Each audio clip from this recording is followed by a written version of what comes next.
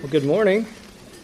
And I don't think you guys realized when you walked in this morning you were sacrificially loving me by listening to my teaching. So thank you. As us TS guys continue to develop, thank you for your active service and helping us do that, providing feedback, even encouragement. It's just always so helpful. So, as Tim said, we'll be in Titus 3. And providentially, I do think it falls right in line with exactly what we've been studying in Respectable Sin series.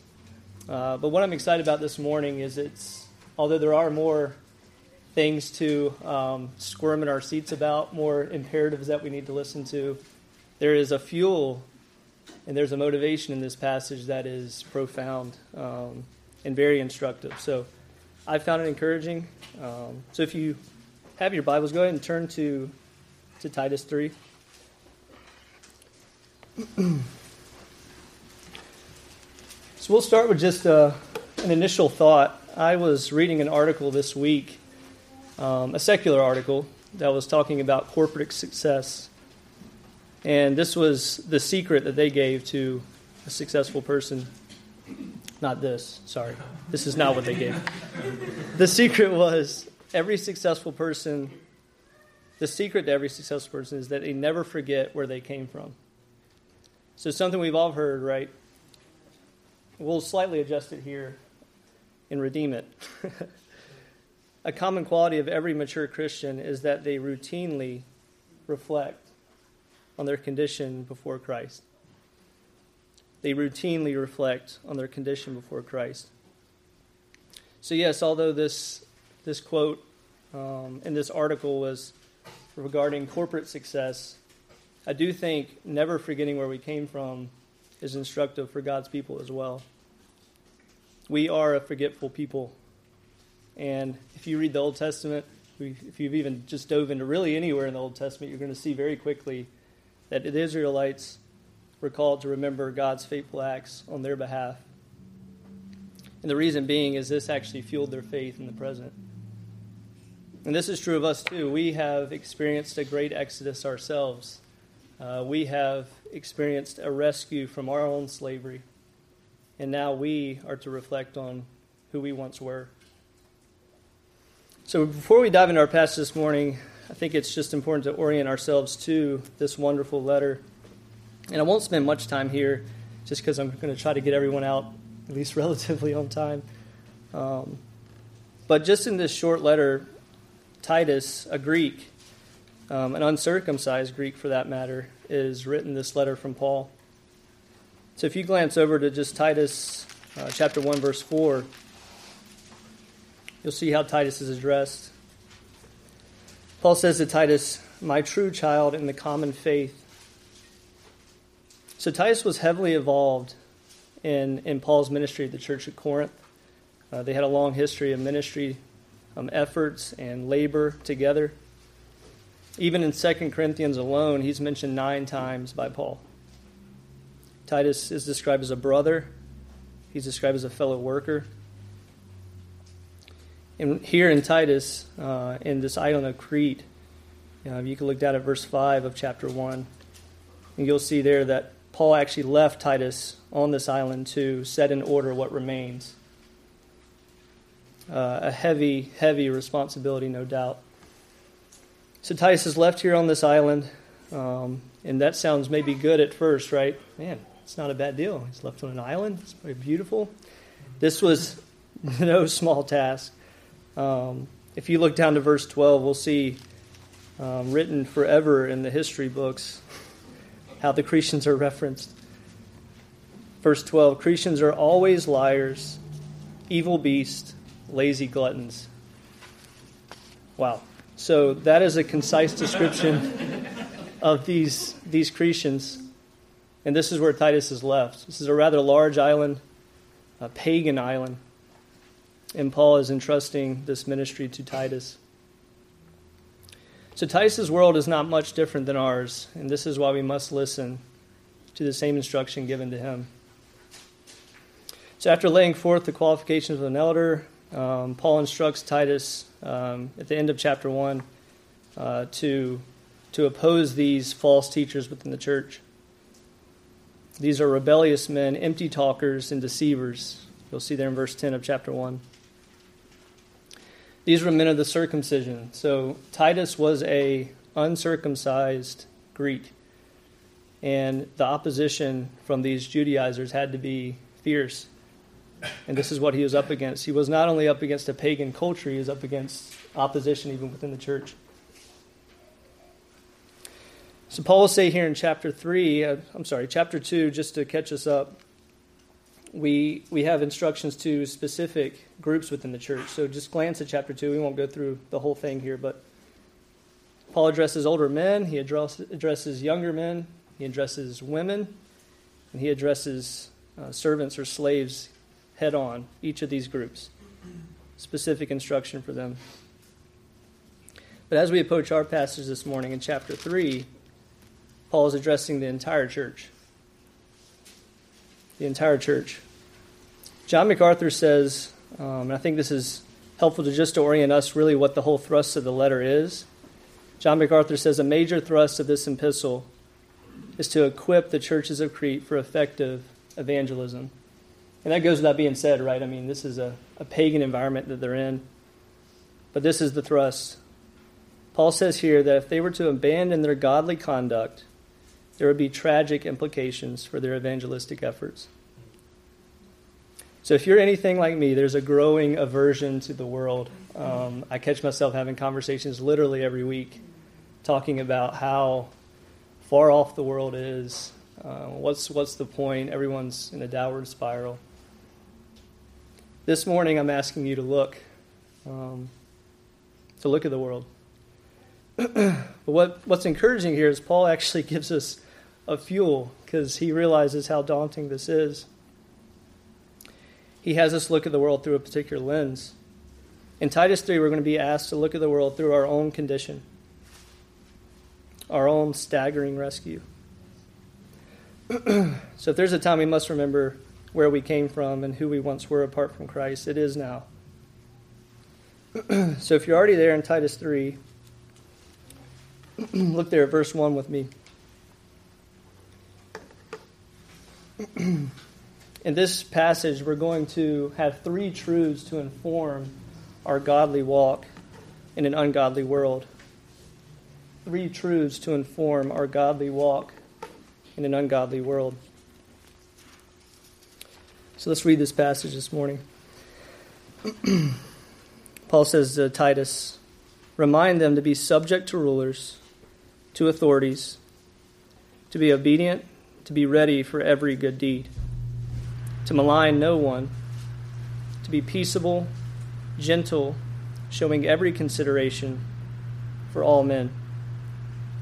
For we once were foolish ourselves, disobedient, deceived, enslaved various lusts and pleasures, spending our life in malice and envy, hateful, hating one another. But when the kindness of God our Savior and his love for mankind appeared, he saved us, not on the basis of deeds which we have done in righteousness, but according to his mercy, by the washing of regeneration and the renewing by the Holy Spirit, whom he poured out upon us richly through Jesus Christ our Savior, so that, being justified by his grace, we would be made heirs according to the hope of eternal life. This is a trustworthy statement, and concerning these things I want you to speak confidently, so that those who have believed God will be careful to engage in good deeds.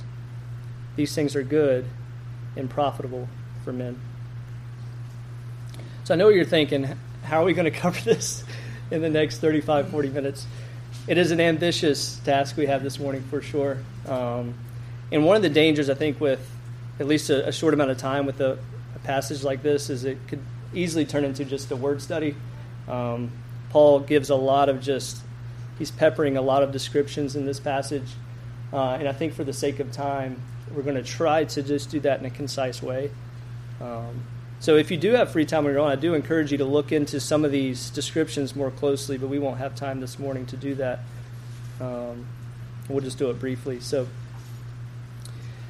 as you can see on the screen, our first truth in verses 1 and 2 is an impartial conduct is required. So the first thing we need to know this morning is an impartial conduct is required. So Paul says at the beginning of verse 1, he says, remind them. Remind them. So what's implied here is these Christian believers have heard this instruction already. As I said at the beginning of our time together, we are forgetful people, and so are these Christians. So Paul is telling them likely the same instruction that they heard even from possibly the Epistle of Romans. We're all familiar with Romans 13, speaks to this directly. And that was written about 6 to 8 years earlier, so they could have already been familiar with that. If not, they heard it directly from Paul. So they need to be reminded just as we do. And if you thought you were getting a break from the Respectable Sin series, you're not this morning. This first section is going to bring out the scalpel for sure. So look there with me. He says, remind them to be subject to rulers, to authorities, to be obedient, to be ready for every good deed. So this first verse, I believe all three of these, subjection, obedience, and to be ready for every good, I believe all of these are associated with the governing authorities. There's some debate there, but I think all three of these apply most directly to the governing authorities. So we're simply put, we're to place ourselves under their leadership. And that's what this first word means, to subject ourselves. He goes on to clarify further by saying this is not a mere passive submission, but we're to be obedient. It's not enough that these Christian believers accept their civil position, but it's to be manifested in active obedience. Active obedience. And then finally in verse 1, Paul addresses even their posture under this dominion in earthly authorities. Then to verse 1, he says they are to be ready for every good deed. To be ready. So this is speaking to an eagerness. I mean, Paul's not letting them off the hook here. This is not an acceptance of their position. This is not merely just obeying out of obligation. They are meant to be eager, to be standing ready to do these good deeds. So again, this isn't new information for them. But Paul, in actually his letter to Timothy, actually takes this further. We won't turn there this morning, but he actually says we're supposed to even pray for our leaders. And this is Paul's constant refrain whenever he's speaking about governing authorities. It is a refrain to fight for a soft heart towards those in leadership. And entrusting ourselves to the Lord who's placed them there. And I think that's the foundational truth for us, right? Is if these men or even women are in positions of leadership, it's because God has placed them there, and we're to trust Him with that. So if you continue to verse 2 with me, we're given a flurry of instructions. So once again, just hang on to your seats. Verse 2. Paul now opens the lens even wider as he gives these commands, these instructions in regard to all people. Verse 2, he says to malign no one, to be peaceable, gentle, showing every consideration for all people. So this first word, I'm actually not a fan of the NAS translation to malign. I just find that vague. I actually prefer the ESV or the NIV, because this prohibition here is actually speaking to our speech, which we've talked about thoroughly already in our study with the respectable sins. But the idea here is to speak evil of no one, to slander no one. So let's just feel the weight of that this morning. That is a pervasive sin. I think it's something that we're all likely guilty of every single week. Somehow I think we convince ourselves that, within the body, these are undoubtedly to be avoided. We're never to slander one another. But interestingly, I think when we talk about the world or quote unquote sinful people, we somehow convince ourselves that slander and malicious speech is okay. And Paul's saying here that we're not off the hook. We're not to slander anyone. So I think what's helpful is Bobby actually gave us a really helpful distinguish between prudent and responsible evaluations, right, and malicious speech. There is a balance, I think, to be had here. What Paul's not saying is we're not to draw conclusions. We're not to make discerning judgments. What he's talking about here is an ill intent, an intent to tear people down. There's no compassion, there's no patience, there's no gentleness. This is just an onslaught to our so-called enemies. So this first word here, after this prohibition to not slander, we are to be peaceable. We're to be peaceable. So this is one who's not quarrelsome. This is an uncontentious person. And again, I must provide a caveat. This is not a spineless individual. This is not a person without conviction. There's a balance to be had here. We're to be an uncontentious. We're not looking for a fight, but nonetheless, we're standing our ground, and we stand on the truth. But what the emphasis here is, we're to be peaceable. The conclusion when someone looks at our life is we're to be a peaceable person. And this next appeal is gentleness. And we won't spend much time on these just because we've been discussing these already. But one scholar describes this as a mild and gentle friendliness. I love that. It's just so simple, right? A mild and gentle friendliness.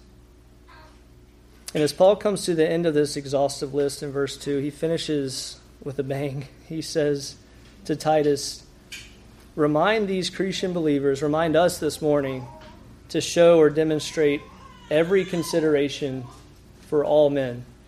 I mean, what a comprehensive instruction we have here. Show every consideration for all men. We can't squirm out of this one. I mean, Paul really puts the nail in the coffin here, and we need that. I think we need to hear with no ambiguity that we are to show every consideration for all men.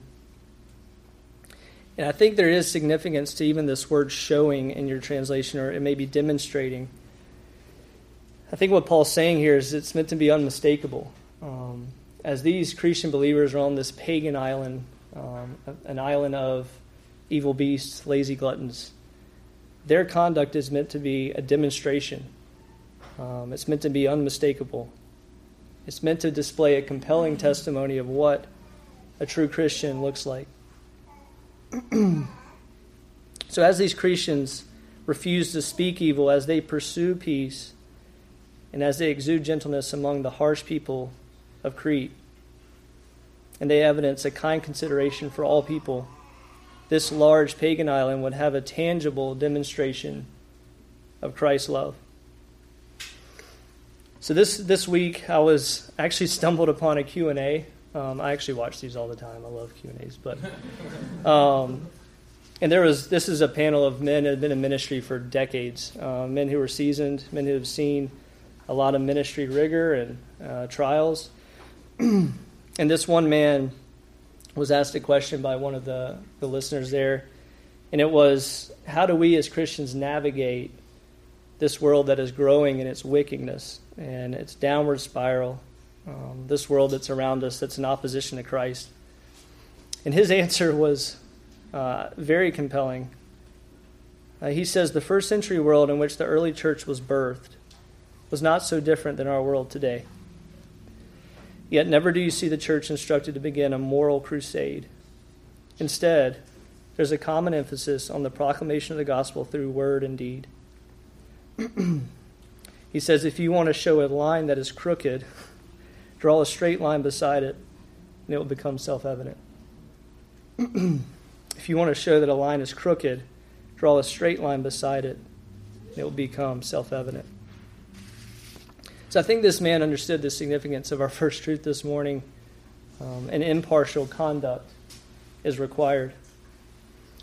So as we go to verse 3, we're given our second truth. An intimate consideration is necessary.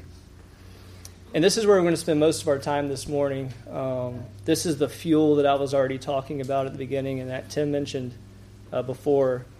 We need fuel this morning, and Paul knows that. He knows what he's asking in verses 1 and 2 can even come off as seemingly unreasonable. This is difficult. And what Paul says here in verses 3 through 7 is we need to consider our own story. and not only ponder it, but it's actually necessary for us to take heed to the demands that he's placed. So Paul removes all doubt as to who these charitable demonstrations are to be directed to. And he does it in a piercing way. At this point, Paul wants us to understand that he really does mean all people. And his way of convincing us is to have us look at who we once were. He gives us a proper motivation, not merely to do these things out of obligation, but to carry out these instructions with compassion and true sympathy.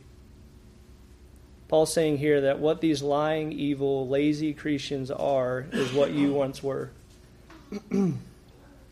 George Knight, commentary on this passage, he says, Paul acknowledges that non-Christians are difficult to live with, and thus they are not easy to be gentle, to be kind, to be considerate to them. These Christians must consider that God's kindness and love for humanity was shown to such people themselves. Paul is only asking them to show to others the attitude that God showed them when they were as sinful and hateful as non-Christians now are. So I think that hits the nail on the head. Paul is asking us, before we look at the world with disdain, with hate, to first look at our testimony. Look at who we once were. So look at me at verse 3. Pastor Farrell has instructed us well with this word for. Small word, but a powerful word, and it actually causes us to look back, right? So Paul's given us this instruction in verse 1 and 2, and he says, For we also once were. For we also once were. So what Paul's doing here in verse 3 is he's saying that, yeah, I know all these commands I've given you in verse 1 and 2 are heavy. But here's the reason why. Here's the reason why we're to do this. So as we continue to work through this verse, once again, the temptation is to go into a word study. But we're going to just go through these quickly. This description of who we once were. Paul begins by saying, and notice himself included, we were foolish ourselves. We were foolish ourselves. We were a simple people. We were ignorant, without sound judgment. That was who we are, who we were. Next, he says to consider that we once were disobedient as well. A quality attributed to the false teachers in chapter 1, actually. They were described as disobedient, and we once were that way. But we weren't merely rebellious. We weren't merely foolish. We were vulnerable. And Pastor Farrell even mentioned this morning. We were once deceived. We were once deceived. We were aimlessly wandering. We were led astray. We were lost. As we continue to work through this list in verse 3, and hang in there with me, there's going to be a lot of them. We were once enslaved. So as we come through Romans 6, we're familiar with this concept, right? We've been very familiar, actually, with this concept of slavery. So I won't spend too much time explaining this. It's pretty self-explanatory. We once were enslaved to various lusts and pleasures. In summary, we were once enslaved to both the inward desires themselves, which is the lust, that's what Paul's speaking to here, and the indulgence of these desires. So not only the inward desire to carry out these things, but then the actual carrying out of them, we were enslaved to. And both of which were various. There is a multitude of these lusts. Brothers and sisters, we were slaves to a cruel master. And right when you think Paul's done, he continues. He goes on to describe how we spend ourselves. So what do we spend our time doing? Paul says here in verse 3, we once spent our time, spent our life in malice and in envy. In malice and in envy. The word translated as malice is a treacherous word. It's a word that refers to wickedness, ill-willed attitude. We often use the word malicious. That's where this comes from. And then he also says that we were envious. We were an envious people. We spend our lives in envy. One scholar says this is a grudging spirit that cannot bear to contemplate someone else's prosperity. Can't even bear the thought of someone else doing well. That's what we once were.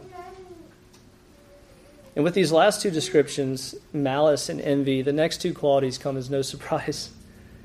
The word he uses next is only used once in the New Testament. It's the idea that we once were hateful. We were full of hate. Paul says here that we were once full of inward hate. And it's followed by a participle at the end of verse 3 that has the idea of continuously hating one another. So not only were we full of hate, we were actively and continuously hating one another. Okay, so I'm sure we all feel gross at this point. I feel like we need to take a bath, but this is just so vital, and Paul actually mentioned this a couple weeks ago, that we just as a society and even as a church just have an aversion to talking about sin, to talking about our condition. But it's helpful, and it's actually instructive. That's why Paul's doing it here. We need to look at what we once were. We don't need to gloss this over. We don't need to put on a facade or paint this picture in a better light. We were a gross and detestable people. And that's the whole point, to look in the mirror. So Paul reminds these believers in Crete that what these pagan islanders currently are is exactly what they once were. In our context, those we have grown to hate in our society represent exactly who we were before Christ. So as we come to verse 4, we could spend the next month studying what Paul does here. But I do think this is a helpful outline of what he does, and I wish we could spend more time here. But what Paul's ultimately doing is he's already described our condition. Now he's actually going to describe our rescue, our salvation. And as you can see, there's a timing, there's a basis, there's a means, and there's a purpose. I think right out of the gate, it's just essential that we realize none of this is arbitrary. This is not just, an aimless doxology that Paul gives. This is actually meant to be instructive. Each of these components, Paul's trying to instruct these Cretans that they did absolutely nothing to have and to obtain what they have today and what we have today, which is to be a new creation. So as we come to verse 4, Paul transitions from his vivid description of what we once were to describe the astonishing timing of our salvation.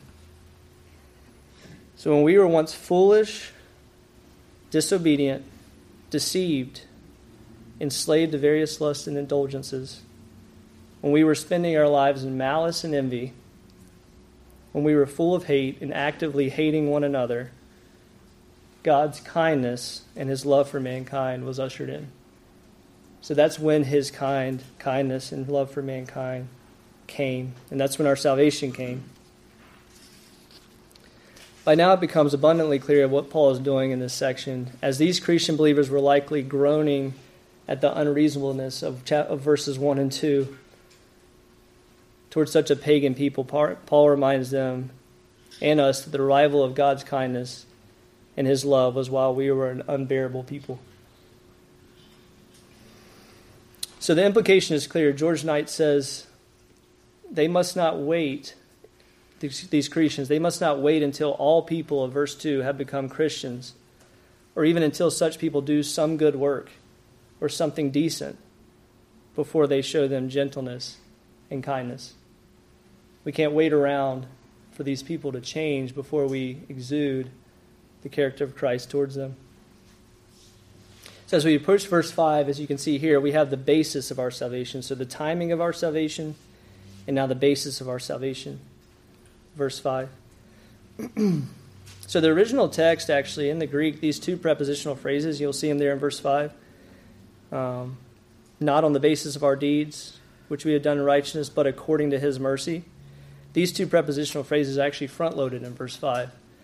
And the reason I think that's significant is because Paul's actually trying to create a climactic effect here. So what he's ultimately saying is, not on the basis of deeds which we have done in righteousness, but according to God's mercy, he saved us.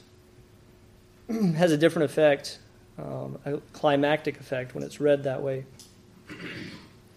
So Paul's saying we were not saved because of the works we have done, even in righteousness.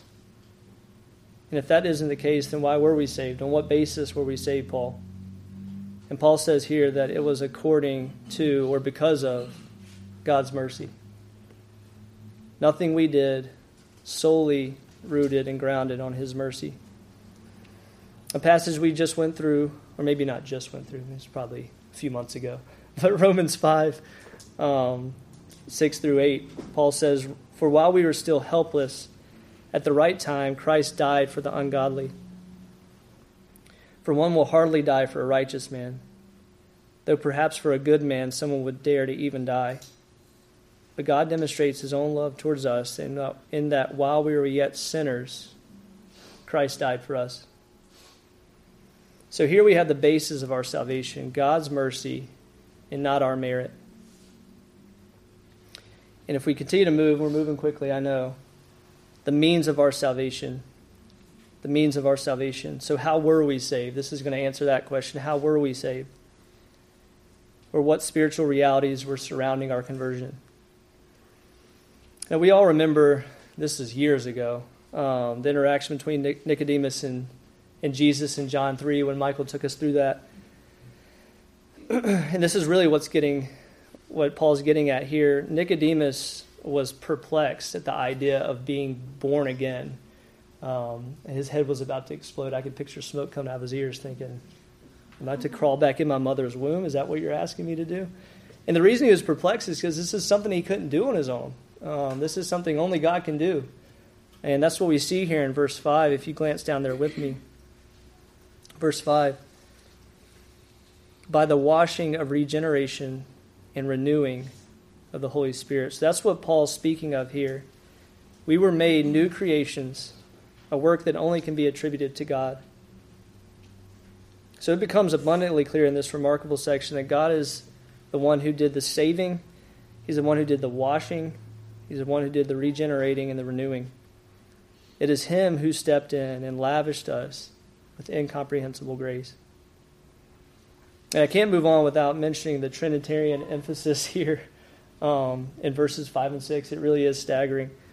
The Holy Spirit washed us with the washing of regeneration and renewal. The Spirit was poured out on us richly by the Father, and this was all done on the grounds of the work that Christ has accomplished. So as we continue to move, at the beginning of verse 7, you will see in your English translation, so that. And this introduces a purpose clause. And as you can see, the purpose of our salvation. Paul says here that we were saved to become heirs. We were saved to become heirs of God. Or beneficiaries is another way to understand it. We would be recipients of eternal life. So why did God save an unworthy people? Seems rather aimless, right, from our rational standpoint. This passage tells us that it was to restore us to a right standing before him and to grant us the status of heir. This title often has a familial nuance, so what's being talked about here is actually a family. We were saved to be presented as forgiven sons and daughters, to be brought into God's family. This should elicit images of adoption. So just picture that with me. We were unwanted, we were unbearable, we were disobedient, foolish, deceived. That's who we once were. And he adopted us. And not only adopted us, but he gave us an incomprehensible inheritance. So I know this is an extremely rich section, and once again, we could spend the whole afternoon here. But what I want us to get at, and I want us to realize, is Paul's not doing this by accident. We must not lose sight of what Paul's doing in this section. He goes into great detail to motivate us to have compassion towards a lost world around us. To have compassion. Our own story is one of staggering kindness, unmerited love. So I've sensed my own heart in the comments of others that the gospel is to be cherished. I think we would all say that, right? The gospel is to be cherished. It's true. It's precious to us. But I do think we convince ourselves it's not inherently practical for life. Okay, it's something that happened in the past. It's a true event. Yes, it's powerful. That's how we come to inherit eternal life. But we would often practically, we live as if it has no implications on our life. Paul says here that it most definitely does. What God has done in our story, what God has done for each of us individually, all the glorious facets of the gospel are directly inform our own walk. These details provided here are not aimless. They are meant to remind us of how one-sided our salvation was. Because we always, and I catch myself doing this as well, we always want to attribute something to our salvation. Well, we must have been likable or approachable, or maybe there was something God saw in me that he didn't see in the next guy. And that's just not true. That's not true. It's all of grace, all of mercy, and we should be showing the same thing to others. So far we explored two truths. First, an impartial conduct is required. Second, as we just saw, an intimate consideration is necessary. And lastly, we'll see an immense contribution is promised. An immense contribution is promised. So look with me at verse 8.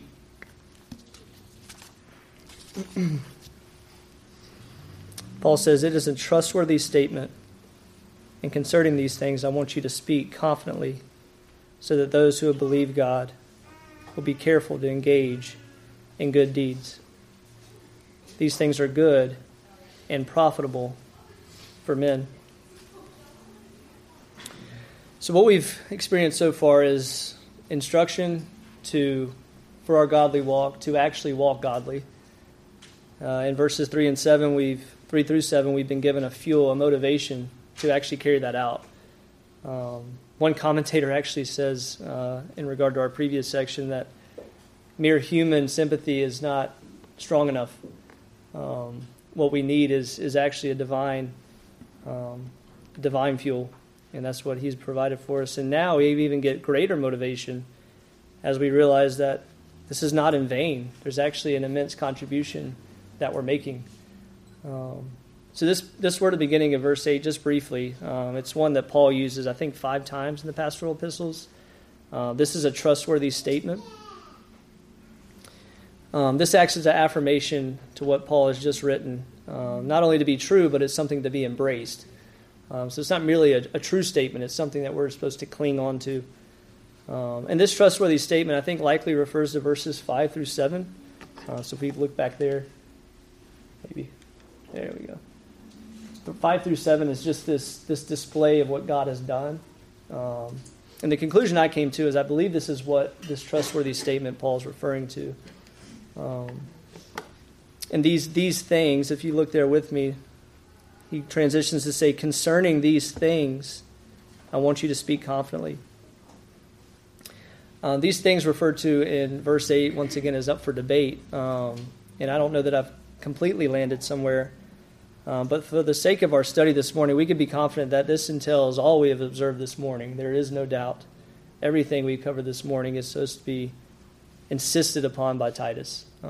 He is meant to vigorously promote these things in the church, insist upon them. And that's the instruction here for Titus. So why must Titus be so committed to the proclamation of these truths? Well, it is so that we who believe would be careful and intentional to engage in good deeds. You see that in verse 8. And this promised contribution is what we see next. So these good deeds that we're supposed to be engaged with, this conduct, this godly conduct in an ungodly world, actually makes a tangible contribution. It makes an immense contribution to those around us. So I look around at both the people of God and even those of the world, and everybody wants to have a life of purpose. That's universal. Everyone wants to be purposeful. Everyone wants to know why they're on this earth, what they're doing and investing their time in actually is producing fruit. It's not in vain. This is true of all of us. And as God's people, we desire to be useful. I think we would all say that this morning. Kelly and I often pray. I think we finish almost all of our prayers with pleading with the Lord to make us useful. We want to live a fruitful life. Well, here at the end of verse 8, we have a wonderful promise. This impartial, godly conduct, this pursuit of good deeds, this peaceable and gentle attitude towards all people is not in vain. At the end of verse 8, we see Paul says here, it is both good and it is profitable for those around us. So there appears to be an echo of verse 2 here. This impartial and sweeping conduct before all people is good and profitable for all people. We may not see the fruit of that. There's going to be interactions we have with people weekly where we may exude gentleness, we may exude patience, and may be peaceable, and we may get even pushback for that. People may scoff at that. But what we do know is that before God, this is a fruitful life. And it's not in vain. So just stay encouraged. This is a promise that we can cling to. And it's not easy, and Paul knows that. So that's why he spent most of his time here in our passage this morning to provide us with a profound motivation. So as we continue to go through just our week, we continue to even work with unbelievers, interact with them on a weekly basis. We must avoid a posture of arrogance. This is who we once were. And Paul wants us to look in the mirror long and hard. Look at that old middle school yearbook that we all probably stuffed away in our closet. Or maybe that home video that should have been trashed long ago. He's asking us to look intently at who we once were. So at the beginning of our time this morning, we considered a thought. That thought was a common ground of every mature Christian is that they never forget their condition before Christ. So that's all I think we need to, if there's one thing to walk away from, it would be that. One truth that we must cling to this morning, it's that when we look at the world, we're to look at the world through a particular lens. And we're to be softened in our heart, not hardened. There's a lot of hard hearts that I'm seeing, not only in myself, but I think in the church and all around us. And I think as it is here in the island of Crete, their evangelistic efforts really depend on, obviously, the sovereignty of God. He's sovereign over those things, but he uses people. He uses people to exude Christ-like attitude. He uses people in their testimony to be effective in evangelism. And that is fertile ground to talk about our God, is with a posture and with an attitude of gentleness, peaceability, obedient to our rulers, and to be people who show every consideration for all people. So I encourage you this week to see others through your own lens of salvation, your own rescue, and to be assured that your good deeds towards even the most difficult people is not in vain. Let's pray. Father, you have been so merciful to us, a wretched people. Paul was well acquainted with this truth in his own life. He referenced it often, how he was the chief of sinners. And how much more are we? Lord, you have saved us. You have exclusively done a work that we could not do for ourselves.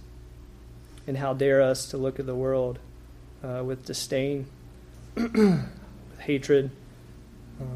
Although we hate the sin we see around us, Lord, I pray that you would soften our hearts towards these deceived, disobedient, and ultimately damned people apart from your grace. So, Lord, we do ask, God, that you would continue to work in our hearts, continue to soften our hearts.